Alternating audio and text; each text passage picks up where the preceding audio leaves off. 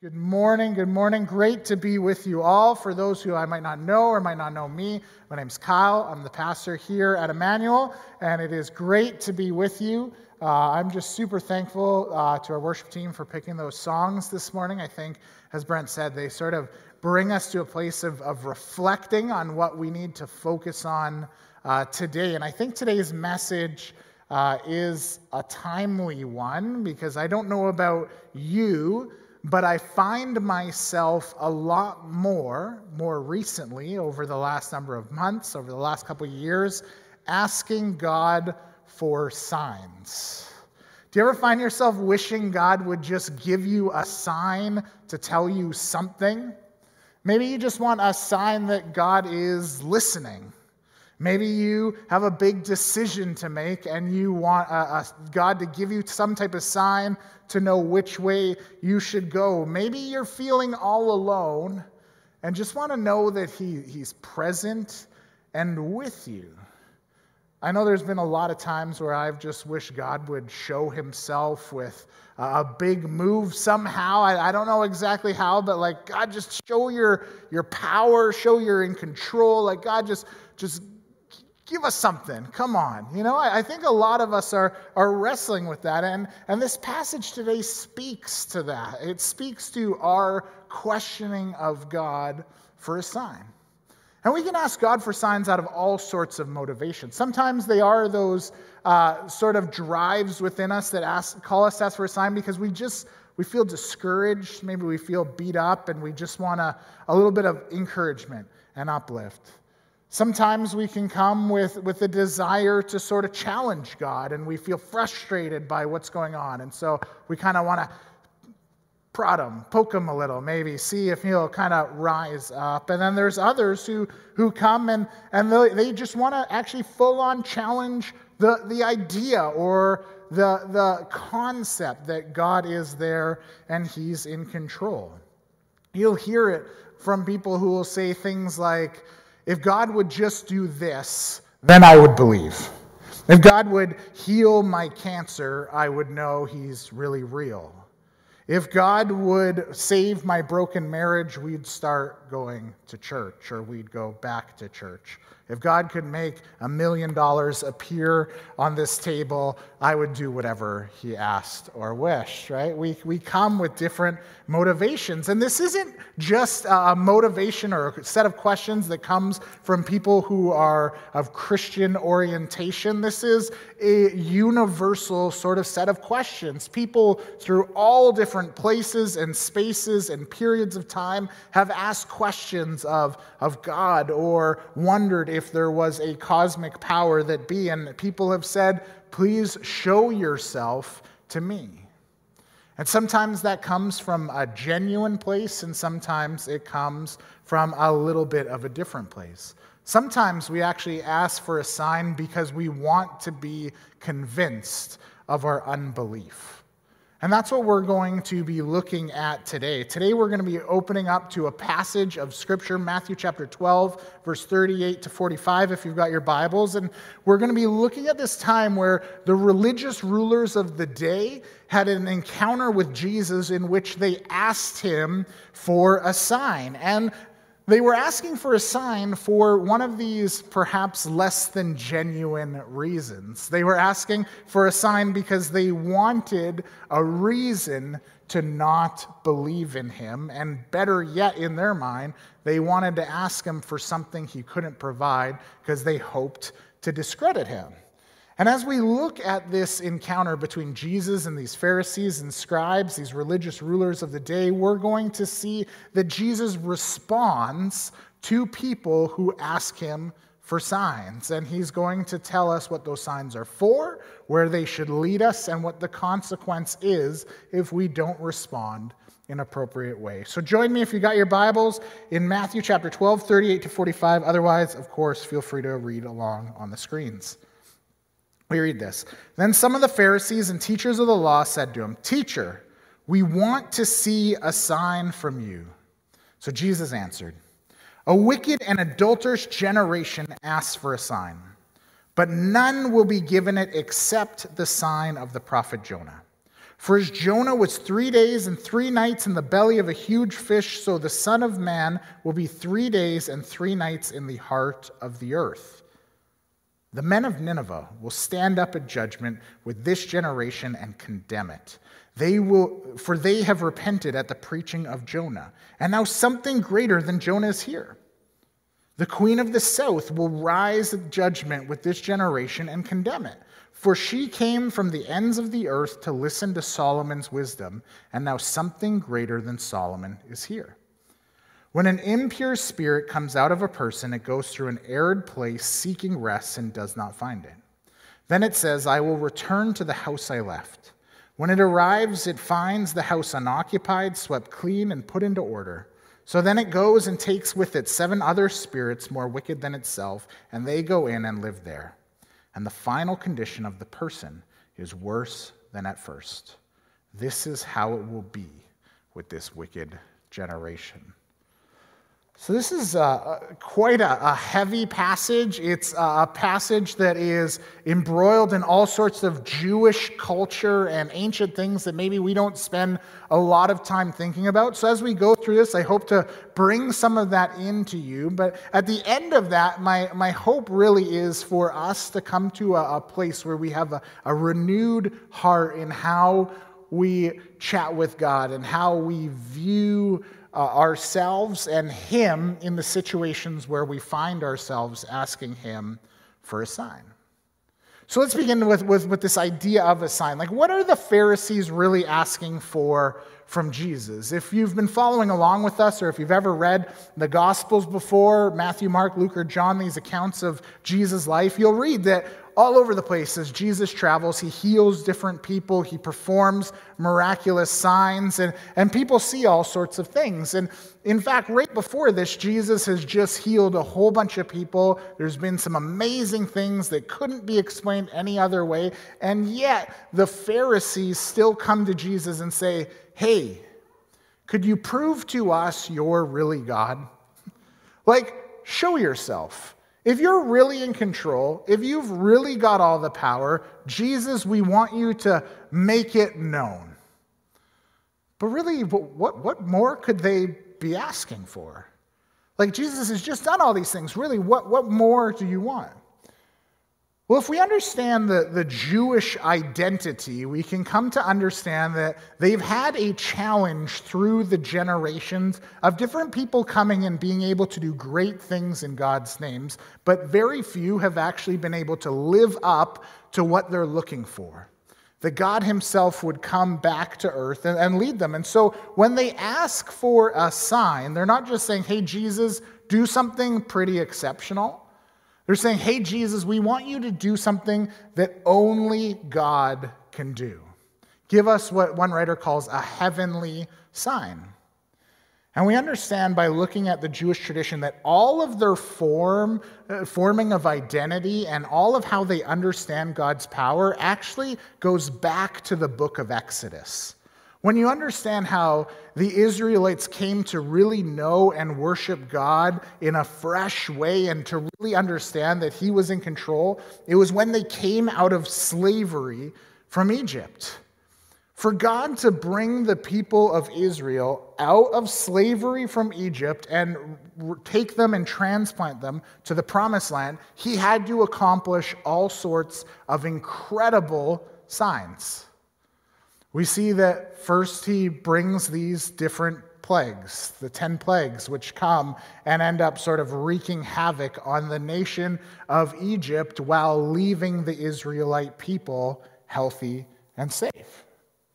Then from there, we see that as they go out in towards the Promised Land, they run into a problem, that they run into a sea, which God then parts. And somehow, miraculously, they walk across the land, and then the water closes up and wipes out the Egyptian army. Now they're stuck.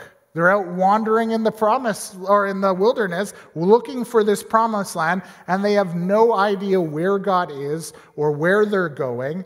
And that is until He brings a pillar of fire and a cloud which goes with them through day and night and leads them and holds God's presence amongst his people. The people of Israel, when they're looking for God, want something spectacular. They want something that defies what some parlor magician could accomplish. They want something that goes beyond what someone who just has a little bit of extra gifting from God can do. They want to see a spectacle which only God can accomplish. And so the Pharisees say, hey, you've been healing people, but we also have people who have been healing people. We see that Jesus in the passages before this has actually just had an encounter where the Pharisees say, hey, you are casting out demons. And Jesus says, yeah, and you guys cast out demons. So a lot of these things that Jesus has done, God has also empowered other people in the Jewish nation to do. And so they say, all right, this is how we're going to prove that Jesus isn't really God, that Jesus isn't really the king. We're going to ask him to do something he cannot do. So Jesus, give us a sign.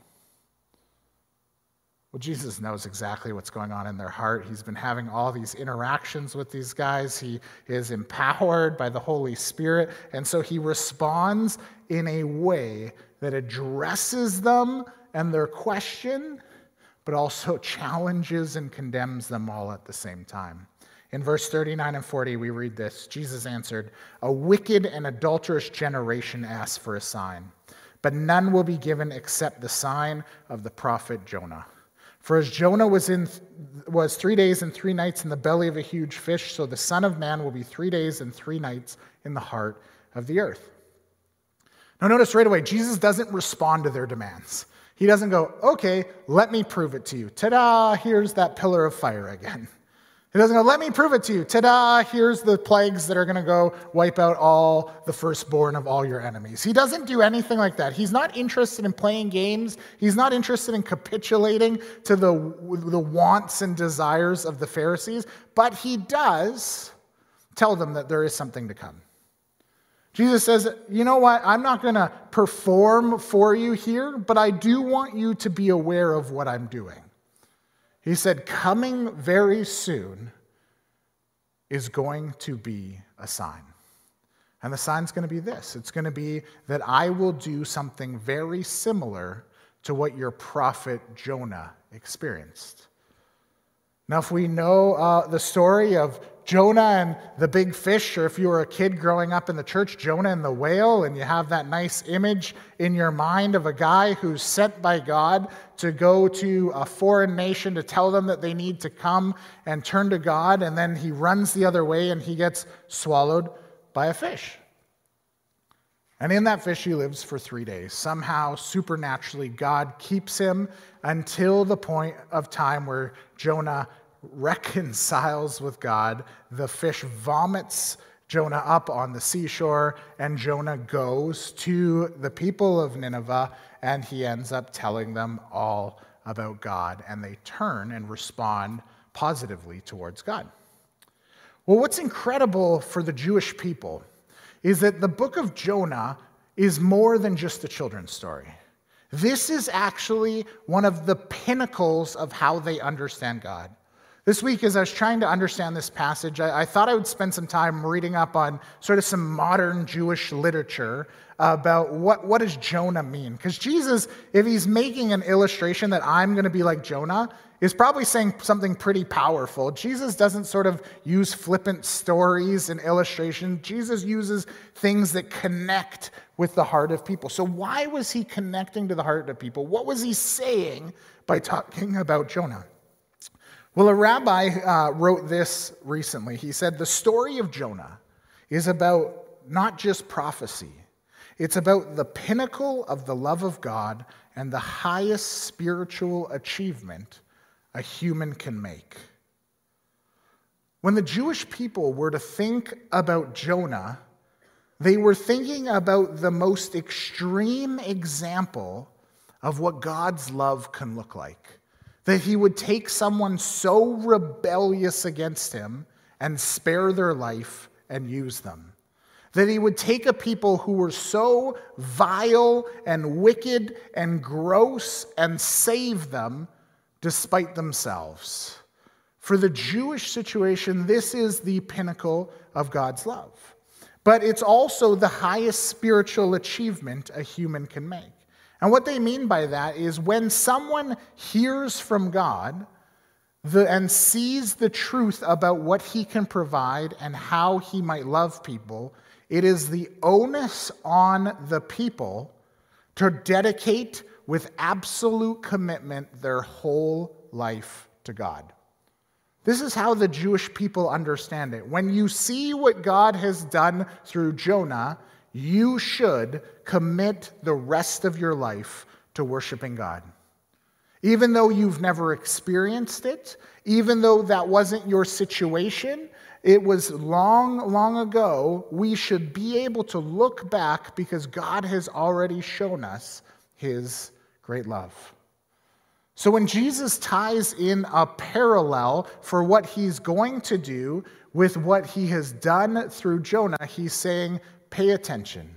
You're looking for a sign, and this sign is going to come. And it's going to mirror what happened with Jonah, and it's going to be the best example. What you think was the pinnacle is going to pale in comparison to what I'm going to do. I'm going to die, and I'm going to be buried. Jonah lived in the belly of a whale for 3 days. I'm going to live in the earth dead for 3 days. And then I'm going to rise again. And that's going to be the sign that I am God, that I'm in control, and that you need to commit your life to following me. Now, at this moment, I want to just stop there. Because this is actually a Bible passage where people have tried to pick apart and tear up the validity of Jesus' statements. And they do it with this, by questioning the timeline. For just a moment, let's consider the timeline of what Jesus says. He says, Jonah was in the belly of a whale for 3 days, 3 nights. All the Jewish people know this.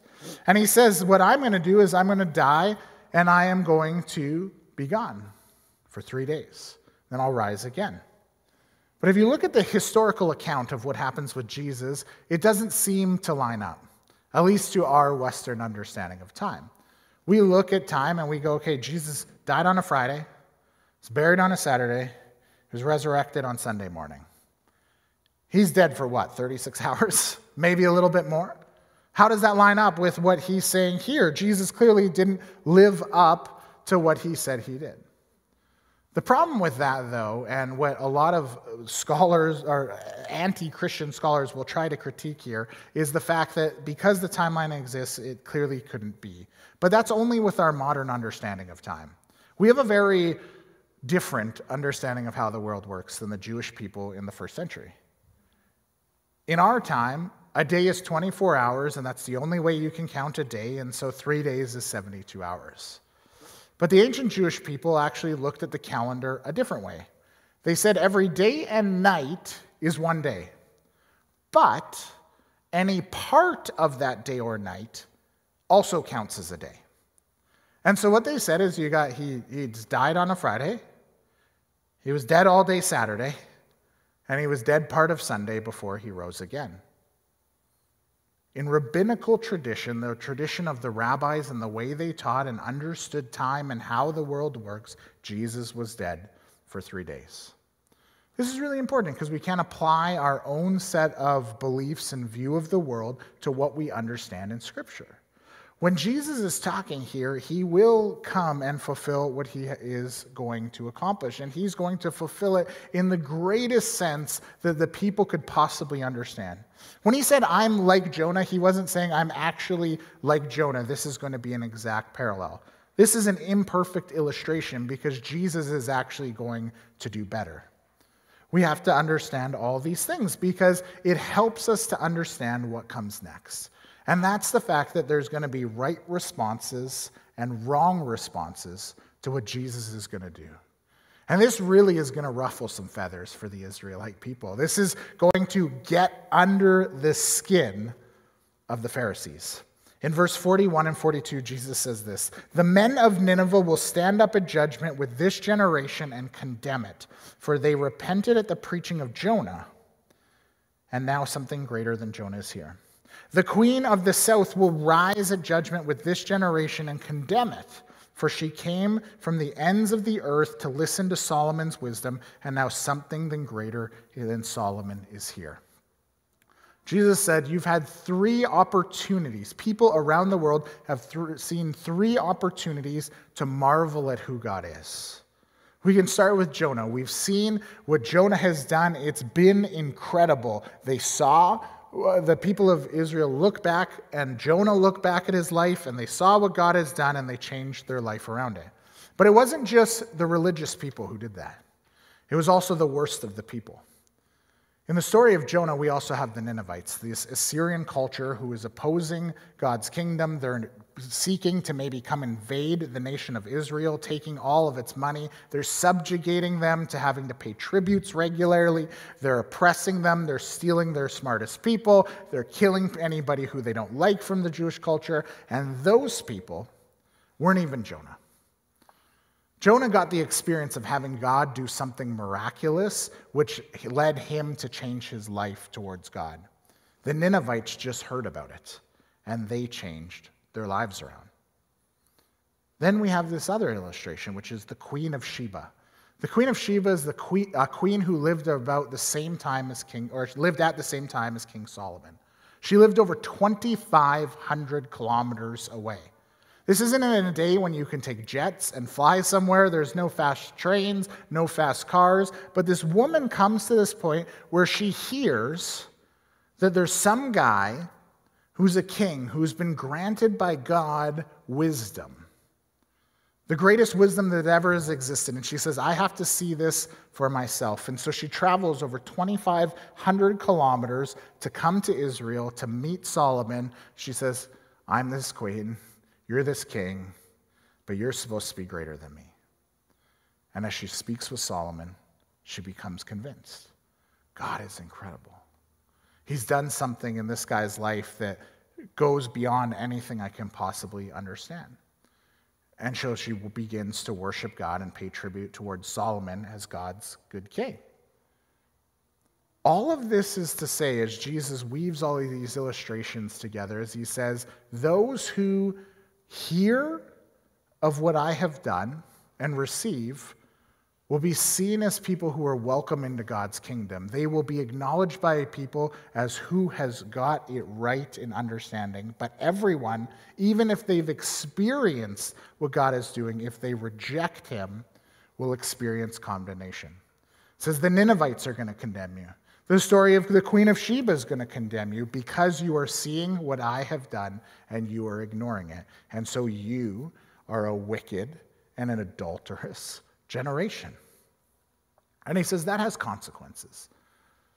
This is actually one of the heavier teachings of Jesus. Jesus doesn't end this on a really upbeat, positive note. He ends it on a very specific note of truth. He says, if you hear about me, if you see what I have done, if you're going to eventually see what I'm going to do on the cross and you ignore me, there will be consequence. And he says it like this in verse 43 to 45. When an impure spirit comes out of a person, it goes through arid places seeking rest and does not find it. Then it says, I will return to the house I left. When it arrives, it finds the house unoccupied, swept clean, and put in order. Then it goes and takes with it 7 other spirits more wicked than itself, and they go in and live there. And the final condition of the person is worse than at first.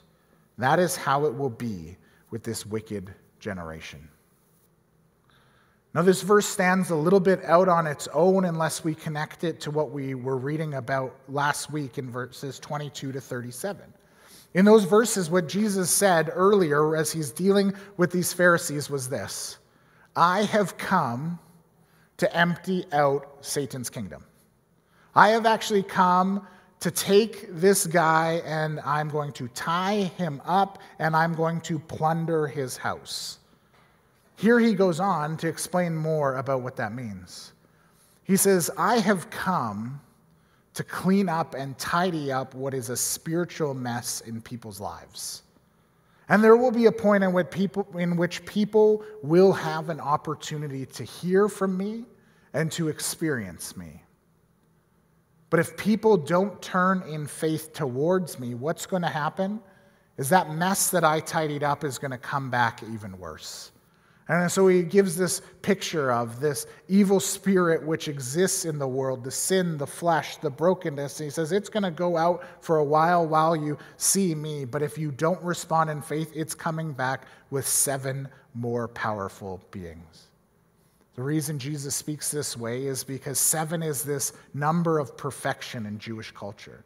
He's saying what's going to happen when you reject putting your faith in me by what you've seen and known about me is that all of that which is evil is going to come down and rain down on your life, and it is going to permanently inhabit with you. Jesus is trying to get the people to understand there is an extremely significant cost to rejecting who he is and who he has revealed himself to be. All the consequence of sin and evil will come flooding into your life and live with you for eternity. Jesus doesn't want to pull punches. He doesn't want anyone to have a reason to wonder, what if I don't? He says simply this: I have come to give you a sign that I am God, that I am in control, that I love you. And that sign is that I will go to the cross and I will die there, taking on all of your evil and sin, and I will take it with me to the grave, and then I will rise again, leaving that all behind, so that if you would have faith in me, you would have a new life and be in my presence forever. The question of these Pharisees asking for a sign leads us to asking the question of how will we respond to the cross.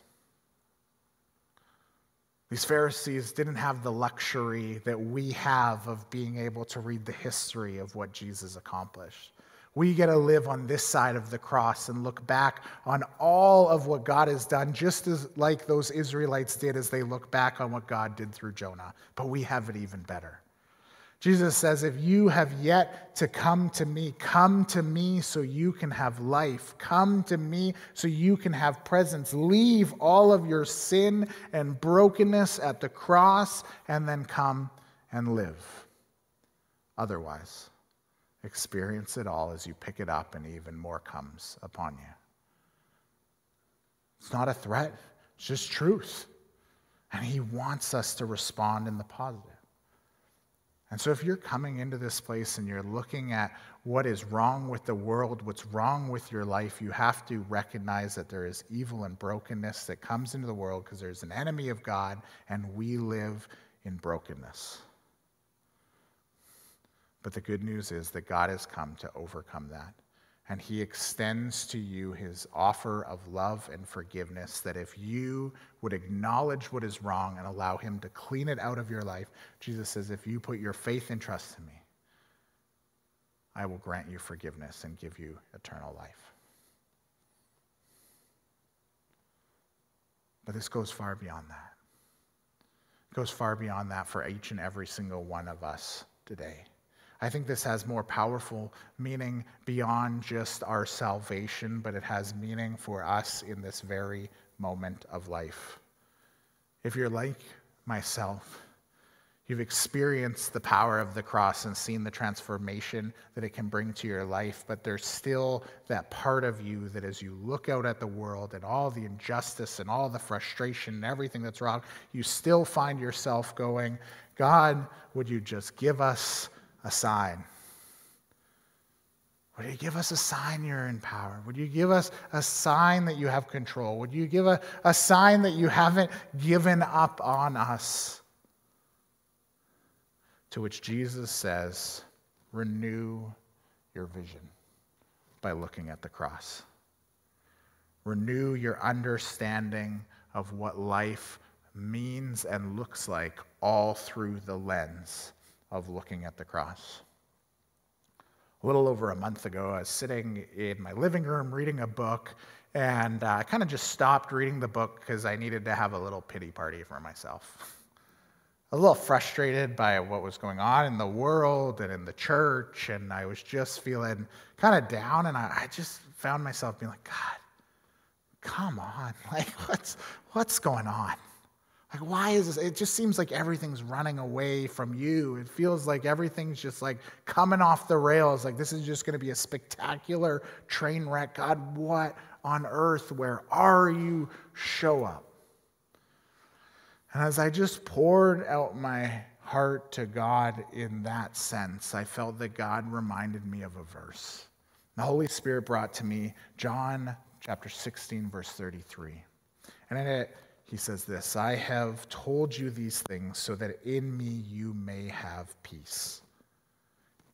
In this world you will have trouble, but take heart, I have overcome this world. If you're feeling frustrated right now and wondering where God is, the sign you need is what God accomplished on the cross. The most powerful thing in the universe outside of God is sin and death, and he's already defeated it. If you want to know if he's in control, if you want to know that he can accomplish what he has promised in his word and through his people, you can know by what he's already accomplished on the cross. This is a slow realization that I'm coming to within my own life, is that when I look at the problems of this world, the problem is never actually the problem. The problem is never God. The problem is me and my lack of faith in him. The problem is me not embracing the renewed vision that he offers for my heart and my life to allow it to transform my perspective and to allow me to be motivated to be used by the Holy Spirit so he can continue to renew the hearts of others as they see a continued story of the power of the cross in my life. There's been a pastor who's been a real encouragement and challenge for me of late. I've been reading and listening to a pastor named Mark Sayers. He's this great, amazing pastor. He's this cultural analyst, and he's been looking at the world for the last 10 years, telling people about what the world was going to look like. He's been calling the experience that we're seeing right now in Canada and in North America and the whole of the West. He's been calling this for about 10 years, saying there's going to come a point where the people are going to look at the world and say, this has gone too far. There's going to be a point where the church comes and is discouraged and begins to doubt whether the church will ever truly flourish. But he says this, that God promises that the church and the move of his Spirit is like the tide. There will be times when it recedes out into the ocean because it needs to move back beyond the breakers so that there can be a renewal, so that as the tide comes back in, it can bring more force and more change than we ever could have imagined. When we come to a place where we're demanding and trying to seek a sign from God, it might actually be a good thing. Because as Mark says, he says this, when you have nowhere else to turn, you realize you need renewal. When you and I find ourselves asking God for a sign, it's a sign that it's time for us to go back to the cross. It's time for us to sit with God and remember. One thing that's helpful for me in this, and I've done this many times over my life, is just try to write down every sin you've committed in a week. It's a lengthy list for me. like pad of paper list, and you go through that. And then you consider the fact that Jesus died and took all that with him on the cross. And then I multiply that by not just this week, but the 52 weeks, then the number of years that I've been alive, and then I multiply that by all of you and all of these people down through history who have been beneficiaries of the cross, and I stand amazed. There is a God with so much love. There is a God with so much power and control. And he is not kidding when he says, I have overcome the world. He's not kidding when he says, the gates of hell cannot prevail against my church. If there is anything that you should leave with from this place today, it's the good news of the cross. And my prayer is that as we go this week, that we would be renewed from the inside out. Each and every week, I try to take an intentional time where I pray for our church through the lens of what we're studying in Scripture. Say, hey, God, this is what I'm hearing from you. This is what I'm hoping to transmit to your people. God, where do we need to go? And out of that, I begin to pray. And this was my prayer this week. I wrote it down, and I want to share it with you.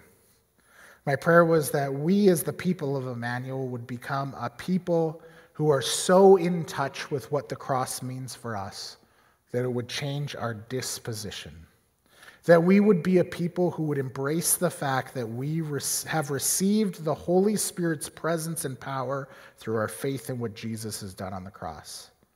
And I pray that out of this renewed heart, that we would be a people who would be regularly engaged in practicing the presence of God, that we would know the God who has sacrificed himself for us through our spiritual disciplines, that we would be people who would have such a renewed vision that we would go out and be the church in the world, that we would not be naively optimistic, but that the cross would be our anchor, holding us firm to the truth as we go forward, that when Jesus said that we could take heart because he has overcome the world, that we would believe it and that we would live by it.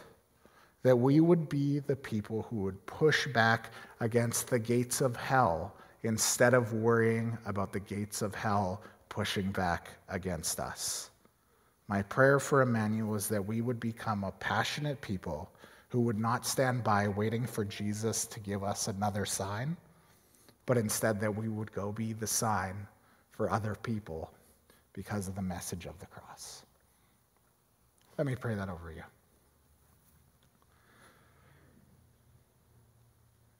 Lord,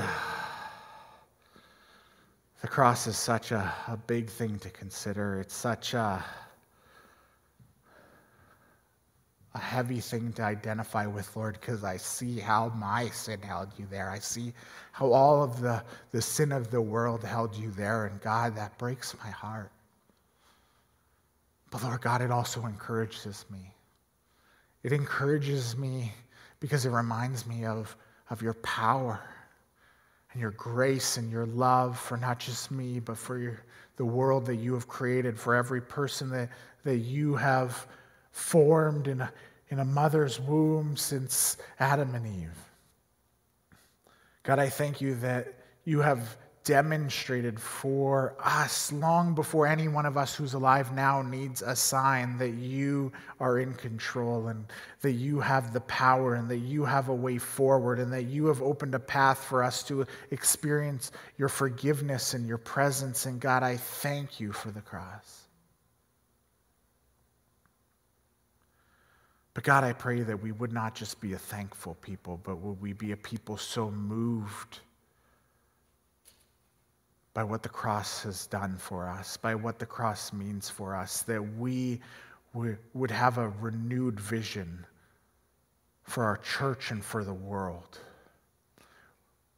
Lord God, would you stir within each and every person's heart here today a strong sense, a strong conviction of what the cross doesn't just mean for their lives, but for the lives of those they care about, for the lives of the strangers on the street, for the lives of those people who are suffering around the world. Lord God, would we have a heart driven by the cross that would drive us deeper into knowing you and deeper into loving other people. Lord God, would we be a people who would have a renewed vision for what the world looks like? And Holy Spirit, out of that, would you just do such an incredible work in our lives, that you would expand your kingdom in them, that you would do such a great work in our community through us, that you would expand your kingdom, that you would do such a great work in the world, that you'd expand your kingdom. God, would we see more and more houses being tidied? And Lord God, would those lives that have heard about you and seen you not be left empty for the enemy to have something to do with, but Lord God, would people come with such a great conviction because they see how you're working in the church and in your people, and would their lives be filled with your presence for your glory's sake. Holy Spirit, I'm just so thankful that you are here with us, that you are with us every moment and every day, and that we receive you when we put our faith in the cross. Holy Spirit, would we be a people who are changed by you, a people who are in tune to you? Would we hear your voice? Lord God, be with my church family this week as they seek to live this out, as they seek to expand your kingdom, as they seek to find you at the cross.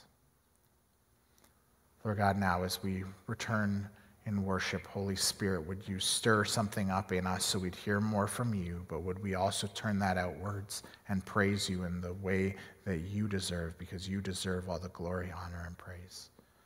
We thank you so much for who you are and what you've accomplished, and we pray this in your mighty name. Amen.